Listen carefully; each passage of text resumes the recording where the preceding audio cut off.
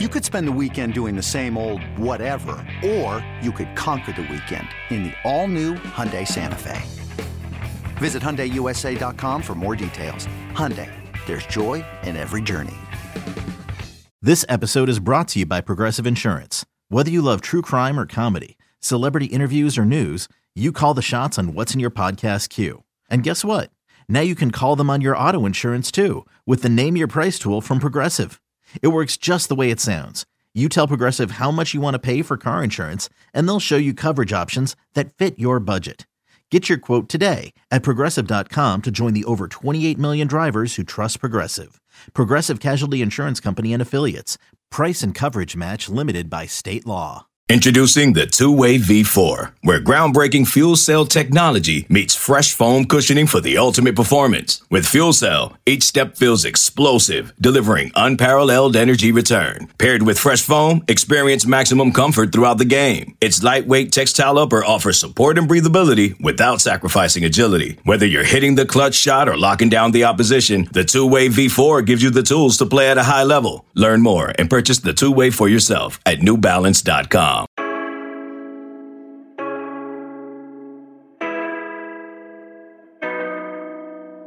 Welcome everybody to another episode of the Junkyard Dawgcast. I'm your host, Jordan Hill. Got the whole crew with us, Kip Adams and Benjamin Wolk, on this Wednesday afternoon as we really go into offseason mode. The college football season ended on Monday night with Michigan beating Washington in the national title game. So we turn our attention to the offseason as the Bulldogs gear up for 2024. Plenty to get into on this episode, a lot of roster news back and forth with the Bulldogs. I'll start with the national championship, guys. And Kip, what did you make of how that thing played out and the fact the Wolverines are number one? It's a reminder that the line of scrimmage matters. I think it was pretty clear in that game that Michigan had the better defensive and offensive line. They overpowered Washington basically from start to finish.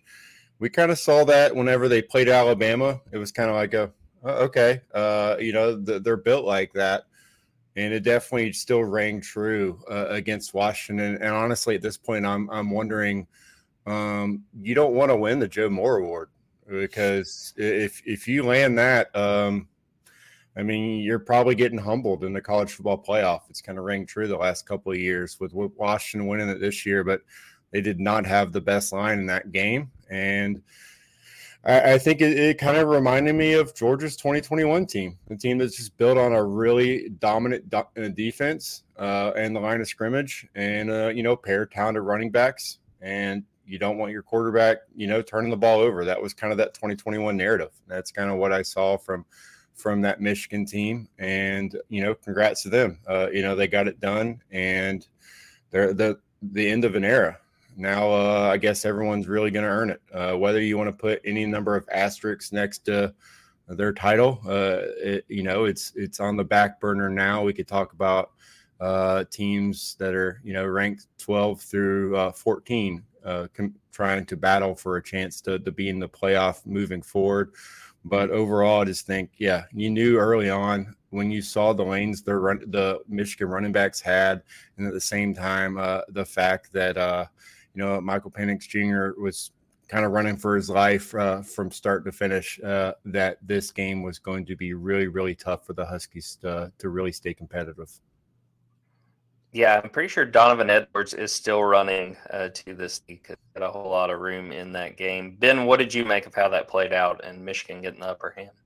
This might not make me many friends that are listening to this podcast, but I feel like the right team won the national championship this year. Like they would have been 1-2, Michigan and Washington. They would have been 1-2 in the BCS. They were 1-2 in the college football playoff era, or the 4-team era at least. They, were the 2 14-0 conference champions. Michigan went 15-0. Like I realized there were a lot of Georgia fans that were watching the Alabama-Michigan game especially, but the semifinal game saying, man, this Georgia team probably could have beaten any of these teams that it was watching.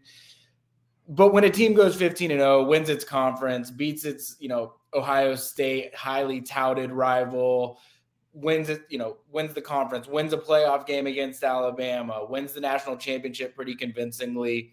The right team won the 2023 national championship. As hard of a pill to swallow as that might be for Georgia folks that were looking there saying like, man, I feel like Georgia probably could have given Michigan a game here in Houston. But it was a fun ending to a good season. I thought Michigan really controlled that game, to Kip's point. I don't know that the Joe Moore Award is a curse as much as maybe the Joe Moore Award committee needs to, reevaluate what they're assessing when they're giving out the award. But I thought Michigan's front really controlled the game. Really I think Kirby Smart and Jim Harbaugh single-handedly changed the way college football thinks about how you can win national championships, because I think for so long the narrative was you have to have the best quarterback in the world and this explosive offense, and you have to be so dynamic to win national championships. And while Georgia has started to trend more in that direction, I feel like offensively the last 3 national championships were won through defense. And I think that had not been the way that people had viewed you win in modern day college football. And I think that for the last 3 seasons, Georgia and Michigan have done a really good job of proving, look, if you hold your opponents to less than 12 points per game, there's a pretty good chance you can win every single one of them. If Georgia fans are wanting, to look optimistically at how this year ended, no shortage of motivation for the Bulldogs, and I'm sure Kirby Smart, when they go into 2024 knowing they just out on the playoff and that they'll have something to prove going into a new year. Guys, let's get into the news around Georgia. Actually happened Tuesday night. It's funny. We usually record on Tuesday morning. A lot of storms all over Georgia. We said, hey, let's kick it back a day. And guys, that probably set us from some cold takes, because former UNLV quarterback Jaden Maiava had committed to Georgia, was committed to Georgia for maybe 24 hours. And then on Tuesday night, he flips his commitment to USC. As Greg Biggins, who's part of the 24/7 Sports Network, pointed out, it's really not over with until he enrolls out of school. But certainly a change of direction that none of us were anticipating. Kip, what do you make of this situation? The fact that doesn't look like, at least at this point, as we record this on Wednesday afternoon, that Georgia is going to wind up with the UNLV quarterback. It's just recruiting. I mean, it doesn't change in the transfer portal. Obviously, Georgia got him on campus and felt really good with Maiava coming out of that. He got home, felt good enough to let his circle know that he was committing to Georgia. But I guess, unfortunately, not everyone in his household turned their phones off, and at that point, Lincoln Riley's still able to communicate with him and talk to him. And people don't really understand, we talk about different time periods in recruiting, and you get into like the dead period. And sometimes people think, oh, that means that, coaches aren't recruiting anymore. They're not able to call recruits. And that's just not true. The phone call is still a method of communication, and it's allowed during that period. And really at any point now between recruits and coaches. And I think USC, Lincoln Riley, you look at the situation there with Miller Moss coming off the bowl performance, obviously a confidence boost for him and just them at the quarterback position, but still not near as settled as far as QB1 is concerned compared to Georgia, bringing back Carson Beck, arguably the best quarterback in college football that's coming back for next season. And so it is a different situation. You thought, whenever he originally committed to Georgia, Maiava's obviously buying into practicing against Georgia every day and getting better. And, you never say never as far as this season, but obviously building towards next season.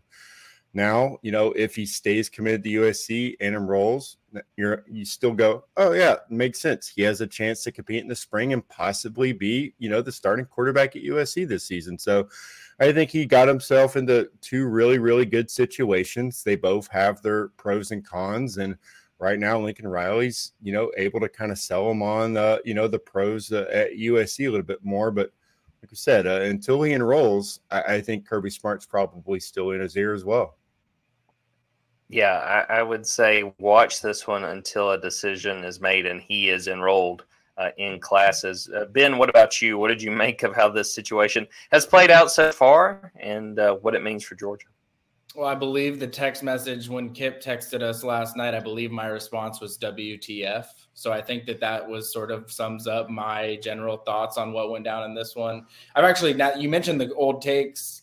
the cold takes, Jordan, I realize now I've got an article floating around out there that says the 30 new faces that are going to be in Georgia this spring. And I believe Jaden Maiava's name is on that list. So I probably need a potential update with an editor's note on that one. But, to Kip's point, that is recruiting today. I mean, I heard early in the week that this one was waffling back and forth. USC felt pretty good. Georgia all of a sudden felt pretty good kind of overnight.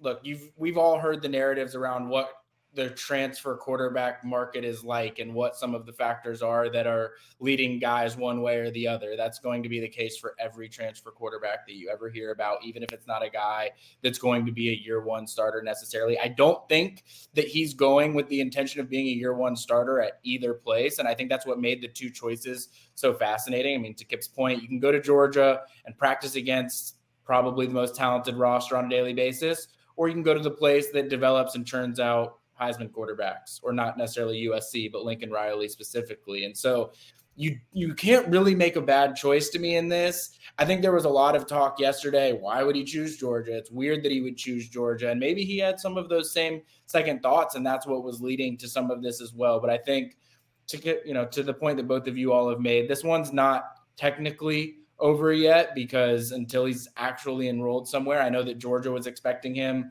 maybe as recently as yesterday or today to be on campus to actually get enrolled. But I feel my sense is at this point, if you're making that switch after having already gone publicly and made comments about the fact that you're excited to develop behind Carson Beck and you think it's a good opportunity to learn and things like that, if you're sort of switching back off of that public statement that you've made, I feel like chances are he's probably going to end up at USC. I think that's the right read on the situation. It's going to be fascinating to see what Georgia does. Kirby Smart has made it clear he wants to get to 4 scholarship quarterbacks going into 2024. They thought they had it, and now they do not. So I would make sure and tell people who are listening to this to pay attention to dogs247.com. If there's any more developments on this situation with Jaden Maiava, we will have it there and let you guys know. Well, since the last time we recorded, we were talking about this before we started today's episode. A lot has happened with this Georgia roster, and it kind of feels like it's been weeks since some of these developments. But there's been more NFL draft decisions for Georgia players. Brock Bowers declared that was not a surprise. We think he's got a chance to be a top 10 pick, certainly going to be a first-round pick and the top tight end taken. Cedric Van Pran also declared, no surprise there as well.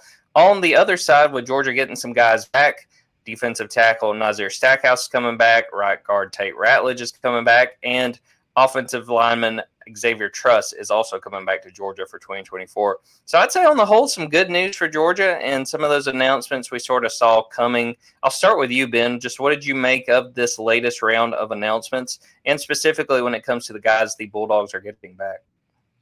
Yeah, I mean, I think my biggest takeaway is that there weren't any real surprises. I don't think that there was anybody that decided to come back that made you say, wow, I really wasn't expecting that. And then I don't think that there's anybody that can't, is coming back that you're saying, man, I really thought that he was going to go to the league. I guess the one remaining decision is Warren Brinson. So my real takeaway is, why have all these other decisions been made, but it feels like Warren Brinson's decision hasn't been made? That's probably my main takeaway at this exact moment in time. But in terms of the guys that Georgia is getting back, anytime you can stay as strong as possible in the trenches, we just talked about Michigan and why they won the national championship this year. You can bring Nas Stackhouse back. You bring Tate Ratledge back. You bring Xavier Truss back. There's so much experience there along the offensive line and defensive line. That's huge going into any season. I think any team that is successful, finds success the next year as they're projecting out, it's always because they had some guys on the offensive line and defensive line come back that didn't necessarily need to. Where it becomes interesting for Georgia is just Georgia's bringing in a lot of talent on the defensive line through the transfer portal, through the 2024 class. On the offensive line, there's guys like Michael Morris, Monroe Freeling, that it feels like they have to get into the rotation more than they maybe have been up to this point. So I find it really fascinating in terms of, and it's a great problem to have, and it's not the first time that Georgia has ever had these problems, but you're looking at a roster in 2024 where it's like, all right, you've got a lot of really good young talent. You've got this really experienced talent. How do you sort of hand out the reps effectively and evenly to who needs to receive it? So fascinating problem for Georgia to have, but a problem that Georgia will probably always have as long as they've got Kirby Smart. With Warren Brinson, from what I understand, him not announcing is a good sign for Georgia in terms of him coming back. And I apologize to whichever outlet reported this, but my understanding was basically said, that there's really nothing to announce. If he was leaving, he would announce. And if not, he's coming back with the Dogs, which I think is very helpful. Because to me, that defensive line is probably my biggest question going into 2024. And to potentially get him back, and we know that Nazir Stackhouse is getting back. And I was sort of surprised with how much praise he had gotten as far as his draft stock. I mean, people talked about him potentially going off the board fairly early. That is huge for Georgia. And like you said, Ben, for the offensive line, have so many options. And specifically to get Tate Ratledge and Xavier Truss back, I figured for sure at least one of them was going to move on. A good problem to have for C. Searles and company, and it's definitely something that we'll keep an eye on. Kip, what did you make of these draft decisions? Anything sort of stand out to you? Yeah, just beginning with Brinson, I think just for us watching to make sure, because we're talking about news that's changing on a dime at every level of what we cover here at Dogs 247. I think that the hard deadline is Monday, January 15th for the NFL draft. So if you're waiting to see if Brinson says anything or if he doesn't say anything, but yet the NFL still gets the paperwork, I think that would be the day. I agree. I think it was more of this is the small amount of time players have during an actual offseason just to kind of reset. And maybe Warren Brinson's just taking this time to, enjoy himself and just, that body, the line of scrimmage, you take a beating for most of the year. So maybe just him not thinking about football for a couple of weeks and just, getting a breather, not to make any assumptions or, what he's thinking. But I just think right now it's don't assume anything. And know that he's working on his time, but if he's coming back to Georgia, we'll know for sure next week. And I think, you look at that line of scrimmage, that's a solid group on both sides of the ball.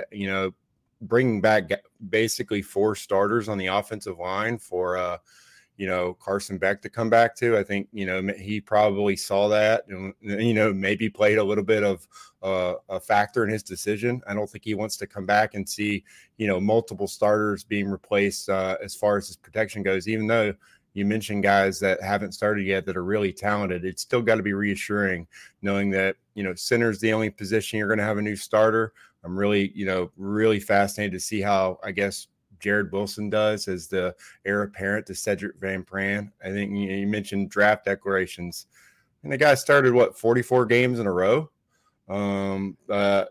He's probably, the biggest part of this run Georgia had. I still look at Cedric Van Pran and go, goodness, where would Georgia be? What happens if he goes down? It's an incredible run for him, and I think he's got a chance to be the top center in the draft, but for that to be the only position you're replacing on that offensive line, I just think that Stacey Searles is probably, really excited about what he has a chance to do next year. And as we just said, from the national championship game, that's where you really want to win. And I think Georgia is built to win at the line of scrimmage in 2024. And what appears to be no one will be talking about Georgia having a cakewalk of a schedule come, playoff seeding time this December.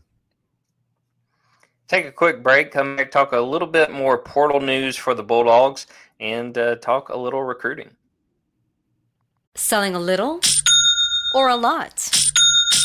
Shopify helps you do your thing, however you cha-ching. Shopify is the global commerce platform that helps you sell at every stage of your business. From the launch your online shop stage, to the first real-life store stage, all the way to the did we just hit 1 million orders stage. Shopify is here to help you grow. Whether you're selling scented soap or offering outdoor outfits, Shopify helps you sell everywhere. From their all-in-one e-commerce platform to their in-person POS system, wherever and whatever you're selling, Shopify's got you covered. Shopify helps you turn browsers into buyers with the internet's best converting checkout. 15% better on average compared to other leading commerce platforms. And sell more with less effort thanks to Shopify Magic, your AI-powered all-star. Shopify powers 10% of all e-commerce in the US. And Shopify is the global force behind Allbirds, Rothy's, and Brooklinen, and millions of other entrepreneurs of every size across 175 countries. Plus, Shopify's award-winning 24/7 help is there to support your success every step of the way. Because businesses that grow, grow with Shopify. Sign up for a $1 per month trial period at shopify.com/Odyssey Podcast, all lowercase. Go to shopify.com/Odyssey Podcast now to grow your business, no matter what stage you're in. Shopify.com/Odyssey Podcast. It's only a kick, a jump, a block. It's only a serve. It's only a tackle, a run. It's only for the fans. After all, it's only pressure. You got this. Adidas.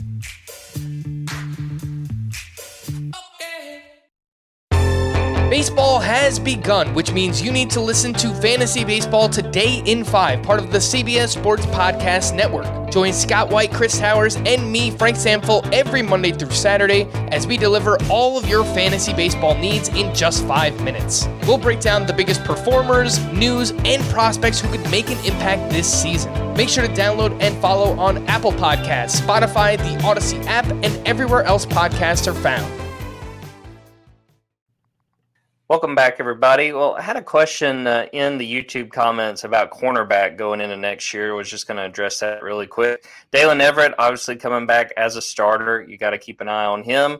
And then it seems like the top competition for the other spot is going to be Julian Humphrey and Daniel Harris. And we can kind of take that into this part of the conversation. It's sort of hard to believe this, but since the last time we recorded, like Julian Humphrey was going in the portal, decides he's not. He's staying at Georgia. Really huge win for Georgia, especially when you consider what they've lost at cornerback with Kamari Laster moving on and with Nyland Green going in the portal.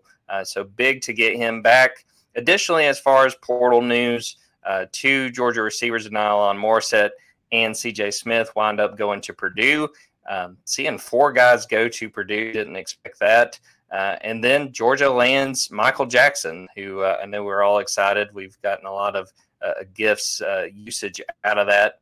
Former USC receiver and punt returner, landing him and bringing him into Athens. So I'll throw it to you first, Ben. Just what do you make of this latest portal news? And let's talk specifically about Julian Humphrey, getting him back and what that means for the cornerback position going into 2024.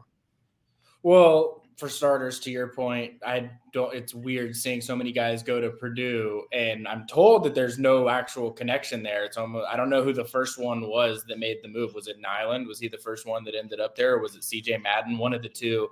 And it's just, I guess, been a trend going that direction. Maybe them being able to get guys on visits for basketball games just creates a great environment to sell Purdue. Who knows?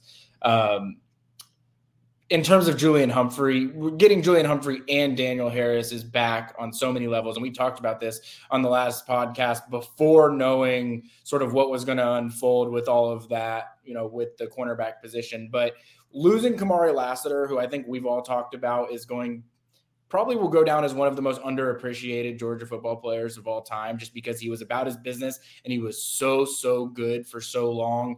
And now that he's going to be gone, you're, replacing, obviously Dalen Everett got plenty of run this year, but him really assuming that number one role probably, needs some continued development there this spring to make people feel comfortable with him in that number one spot. But having 3 corners, Daniel Harris, Dalen Everett, and Julian Humphrey all back when there was a lot of uncertainty around 2 of them being back is really, really big. I think you also have to throw in these freshmen. I think these freshmen are going to get an opportunity probably to take a chance at it.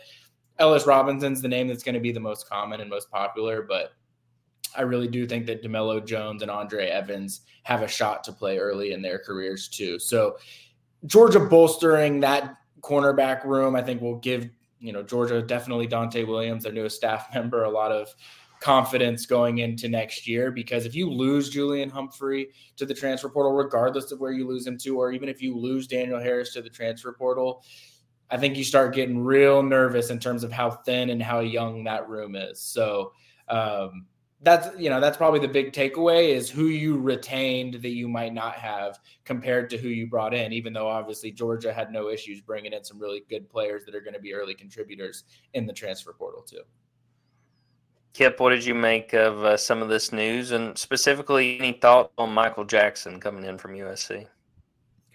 Well, I think you kind of have to look and see what Georgia's losing at the wide receiver position. With Lab McConkey off the NFL, Marcus Rosemy-Jackson as well. But also, there was some question whether, Arian Smith was going to come back. And just kind of overall that role, I think you look at Michael Jackson's ability and short area quickness, making plays in space. I think he kind of brings a little bit of that aspect, some explosiveness to the offense as well.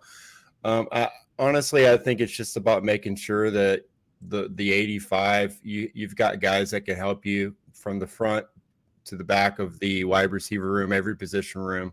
I don't think Georgia's going to lack for playmakers at the wide receiver position. I mean, you look at Nitro Tuggle, a freshman coming in, Sokovia White, those guys have a lot of promise. What you saw from Anthony Evans at the end of the season obviously makes you wonder, gosh, we need to figure out ways to get him the ball. And then, we all talked about it. Dylan Bellis is set up. He looks like, a number one wide receiver. I think he could be that for Georgia. Just knowing that, and then knowing they also added Colby Young, that room is definitely stacked. And then, going back to the cornerback position, I saw enough from Ellis Robinson to say I would be worried as well going into spring if I was competing to be that cornerback opposite Dalen Everett. He definitely looks like, a guy that's going to make a huge impact as a freshman, just like Malachi Starks did, just like Caleb Downs did for Alabama. He's got that kind of talent profile, mentality, just the complete package of that position. So, I think it was huge for them to bring back Daniel Harris and get Julian Humphrey going into spring. But you have to remember, there's still that second portal window. And if Ellis comes in and is lights out, they could still be fighting against other programs. And who knows what the portal rules will be by the time that portal window opens. We could be looking at the ability to transfer within the SEC multiple times, which, goodness, that will set up, a whole nother recruiting cycle after everyone's spring game is over. So I think right now you have to be prepared for any situation. And I think that's just what Kirby Smart is doing with this roster. That's why he was bringing in another quarterback and might still bring in another quarterback while they're still recruiting, looking for defensive linemen. The edge position is maybe the one question mark going in, looking at this roster. But I think overall, you got to be real excited about the guys Georgia's added in this recruiting class, in the transfer portal, and knowing that Kirby Smart's just not going to be complacent. He's going to continue to attack and add to this roster, knowing that you don't have to be at 85 until fall camp opens. So if they're at 88, 89 going into the spring, I don't think you have to worry about those scholarship numbers. I think when all is said and done, they'll be probably right at 85. When it comes to Ellis Robinson, there was a reason schools like Miami kept trying to push to flip him, because he is super, super talented. Ben, I want to throw it to you. You had a chance to go down to San Antonio for a few days last week for the All-American Bowl. Several future Georgia players, guys that maybe we will see in future classes. What were your big takeaways just from what you saw specifically when it comes to Georgia, and maybe some names we'll know in the future? Well, for me, it was really a great opportunity to go see 5 Georgia signees that I hadn't had a chance to see in person. I'd seen plenty of KJ Bolden, as we all know, and Justin Green being a local guy as well. We've seen plenty too. So it was great to see them in showcase All-American settings to see how they are around other guys. But really for me, it was a chance to go see Jordan Thomas, to go see Nate Frazier, Nitro Tuggle, Nair Daniels, Chauncey Bowens, 5 guys that I had not actually been able to lay eyes on in person yet. In fact, I did a scouting report at the end of December, I want to say it was, kind of breaking down all the guys that Georgia brought in the signing class. And I put an asterisk next to guys that I hadn't gotten to see, because I think it's valuable to say, all right, this is someone that I've watched, I've talked to people about, I've seen on tape, and this is someone that I've actually gotten to see in person. And I got to remove 5 asterisks from that by going down to see those guys at the All-American Bowl. One person I came away really, really impressed by was Jordan Thomas. He's probably bigger than I expected him to be. He weighed in at 325 pounds. And in some cases, you might say, oh, he was heavier than we expected him to be, and that's a bad thing. In Jordan Thomas's case, I really don't think it is a bad thing. He is just big. He's athletic. He doesn't carry a bunch of bad weight. He moves really well. I think he was the most physically dominant defensive lineman that was down in San Antonio throughout the week. And there were a lot of really good options. I mean, LJ McCray was down there. Edric Houston was down there. They both had really good weeks as well. And I think they do some things athletically that, other people can't do too. But I think when it just comes to sheer physical dominance, Jordan Thomas was the best defensive lineman that was down there. He's definitely the one that you walked out to practice and you said, oh, 99, that's clearly the Georgia defensive line signee. You could tell it right off when you got down to the field. Nate Frazier was probably both teams, East and West, the alpha dog. And I think that term gets probably overused. But I went to the joint practice in the Alamo Dome on, I guess it was Wednesday or Thursday of last week. So it was both teams together, a lot of competition. They were doing a lot of one-on-ones. They were doing a lot of 7-on-7, 11-on-11 type of stuff. And Nate Frazier was the person that everyone gravitated toward. People on the West team gravitated toward him when he wasn't in the play. When he was in the play, people on the East team were always chatting it up with him. He had a play where he came out of the backfield and made a catch in the seam for a touchdown that basically ended the joint practice session. Both sidelines just ran to the end zone and started going crazy. I mean, he has a way about him that really just makes people want to play with him, makes people want to play against him. I saw very quickly what Del McGee sees in him. I haven't had a ton of opportunities to speak with Nate Frazier throughout this process. And you notice right away, oh, this is why Del McGee likes this guy. I mean, he thinks about things in a way that a lot of other guys don't. Him and Chauncey Bowens both had some comments, and I'm going to write a story about this too, just to tease to Dogs 24/7 as well, that Chauncey Bowens and Nate Frazier both talked about the fact they came in a 3 running back class. That can be very overwhelming to a lot of people. A lot of folks might say, I don't want to go play at a place that's taken all these running backs. And both of them said, look at the history of Georgia's running back room under Del McGee. People don't transfer.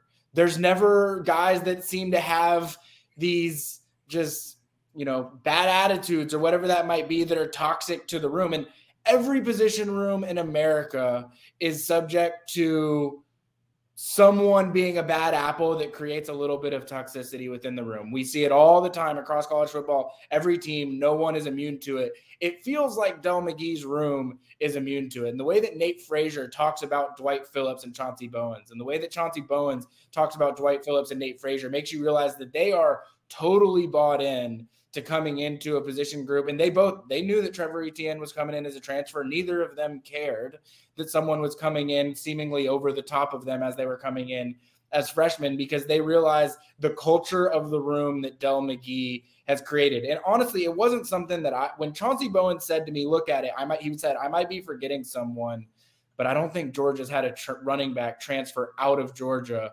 since Del McGee's been at Georgia. And I went through it. I can't find anyone. If y'all do, please let me know. And it made me say, it was sort of a light bulb moment for me where it said, man, Georgia does have a culture in the running back room and they've probably been used less. They've probably brought in more guys and used less than ever before. And somehow Georgia's retention at that position group is better than any position group that Georgia has and any position group that pretty much anybody has. So again, I got sort of rambling on that for a second, but that was just a fascinating thing to me with Georgia having 2 running backs down there and just getting to see Chauncey and Nate both in person. Again, I think that yet again, Del McGee did a really good job bringing in new running backs into the program.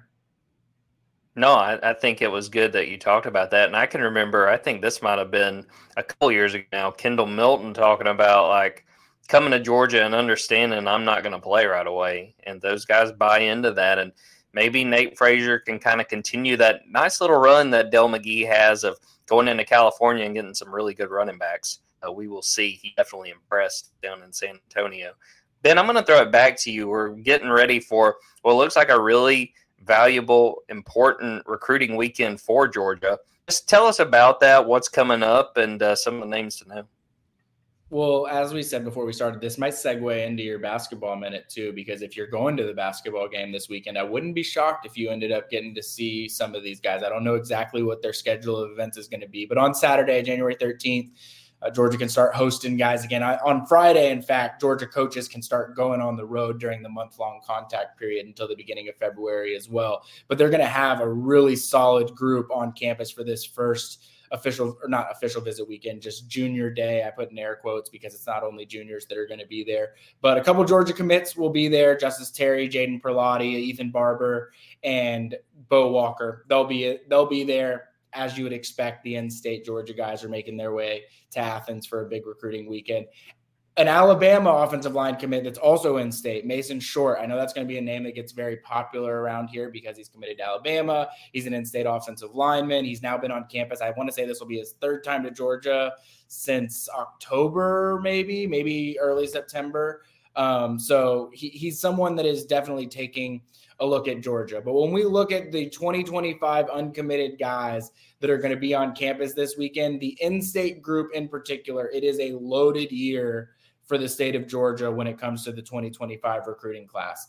Elijah Griffin, defensive lineman, linebacker, Zayden Walker, wide receiver Travis Smith, who is only ranked in the top two. I think he's in the top 220 or somewhere thereabouts in the 24/7 rankings. That is a wide receiver from Westlake High School that is going to blow up this spring. I'm just calling it right now. If he's one of the top 2-3 wide receivers in the class, but when it's all said and done, I will not be surprised at all. Cortez Smith, Juan Gaston, couple offensive linemen that are in state. Christian Garrett from Prince Avenue Christian. I could keep going. What I will say is Dogs 24/7, we're going to have a running list of everybody that's going to be on campus. So if you get over there, subscribe. Some of you, I know some people that are listening to this don't subscribe. Go subscribe over there. There's plenty of recruiting news that's going to be coming this spring. And starting already, we've got a strong list of Georgia visitors that are going to be on campus this weekend that we'll be updating throughout the rest of this week as well. So that's just a sampling of the names that'll be there, but ton of in-state talent on campus this weekend. Kip, I wanted to get your thoughts. We look at this and you're like, well, it's mid-January. How valuable could these visits really be? But just how important can this be with some of these relationships Georgia is trying to build and, hopefully trying to land some of these guys by the time it's said and done? Yeah, the last couple of times Georgia's had this weekend, it's been, there's been a parade involved. It's been a national championship weekend. They've kind of set that base for recruiting in the last two cycles by having them on campus.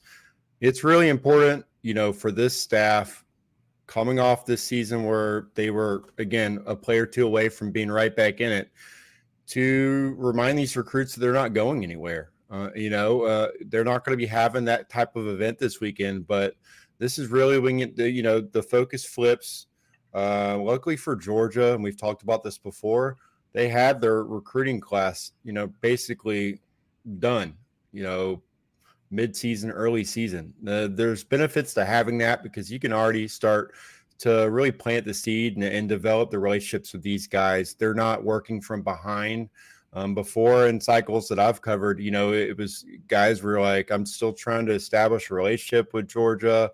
I want them to recruit me as hard as the other schools. But you're not really going to hear that with these guys because they've already, put the efforts in. These guys already have long-standing relationships. And I look at a guy like Jared Smith, guys in the state of Alabama, recruiting fans simply just roll their eyes. They're like, those guys aren't leaving the state. It's often true.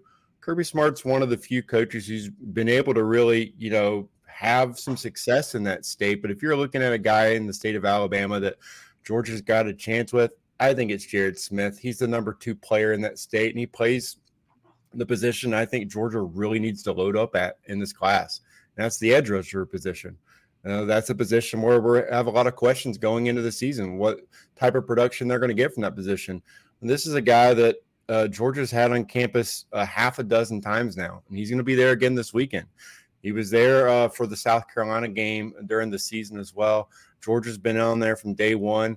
I think that's one of those where you get him back on campus to start this year. You remind him of everything that, he already likes about your program. You just make sure that interest that doesn't wane at all. And you have him on campus with those in-state guys. And I'll echo Ben's statement. I mean, you talk about Travis Smith. It doesn't really matter what he's ranked. I think he's a top 150 guy if we're going to be specific right now based on what we know about him. But the wide receiver position in state, it has been a struggle several years. Georgia's had to recruit out of state across the country at that position. You have an in-state guy at the wide receiver position. You have to really put all your eggs into that basket to make sure that, you're able to really, really put your best foot forward, because I just think it's rare you have a guy that's 6'4", 190 pounds, athletic as he is, and he's right down the road. So I just think this weekend's going to be huge for those guys, and just looking at the offense, the numbers they put up this season, and knowing that you have a generational tight end headed to the draft, I think that Kirby Smart and his staff will be prepared to really show Travis Smith that his position is not going to be overlooked in Georgia's offense. They're probably going to put up some really, really big numbers this season. As Ben mentioned earlier, be sure to go to dogs247.com throughout this week to get more on who is showing up and some of the feedback from those guys after they visit Athens.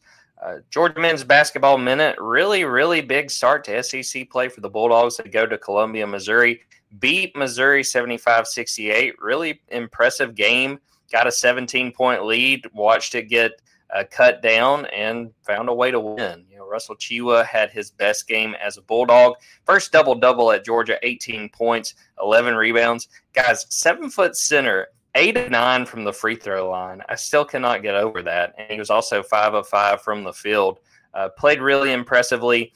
Back-to-back winning starts in SEC play for Mike White since he got to Georgia. Definitely a good sign, but they're going to have to try to keep it going on Wednesday night, 9 p.m. Eastern Time tip-off on ESPNU, playing an Arkansas team that is going to be fired up and has something to prove after a 32-point loss at home against Auburn, the biggest loss that Arkansas has ever had in Bud Walton Arena. So definitely a lot to prove there. But, hey, shout out to Georgia, 11-3 so far this season, 1-0 SEC play. Andy Katz has them as one of the final teams out of the NCAA tournament as of right now, with the resumes being what it is. So Georgia's trending in the right direction. I would encourage everybody to watch that Wednesday night game. And if you're around Athens also on Saturday, go to Tennessee. You can check out some of those recruits probably, as Ben mentioned, and you'll get to see Georgia play a very, very good Volunteers team. We're going to wrap up the episode right there. I appreciate Kip and Ben for popping on. Appreciate everyone who watched this live, everyone who is listening to this after the fact. Make sure and go to dogs247.com for all the news that's coming in the next few days, the next few weeks, as we get a better feel for this roster going 2024 and take a look at how the 2025 recruiting class is coming along. Make sure also to go to Dogs247 on YouTube. Go subscribe there. We've got all these podcast episodes. Once we get to spring practice, we'll get Kirby Smart press conferences and player interviews. And we've got Mike White press conferences and Georgia men's basketball interviews there as well. So for Kip Adams and Benjamin Wolk, I am Jordan Hill. Until next time, take care, everybody.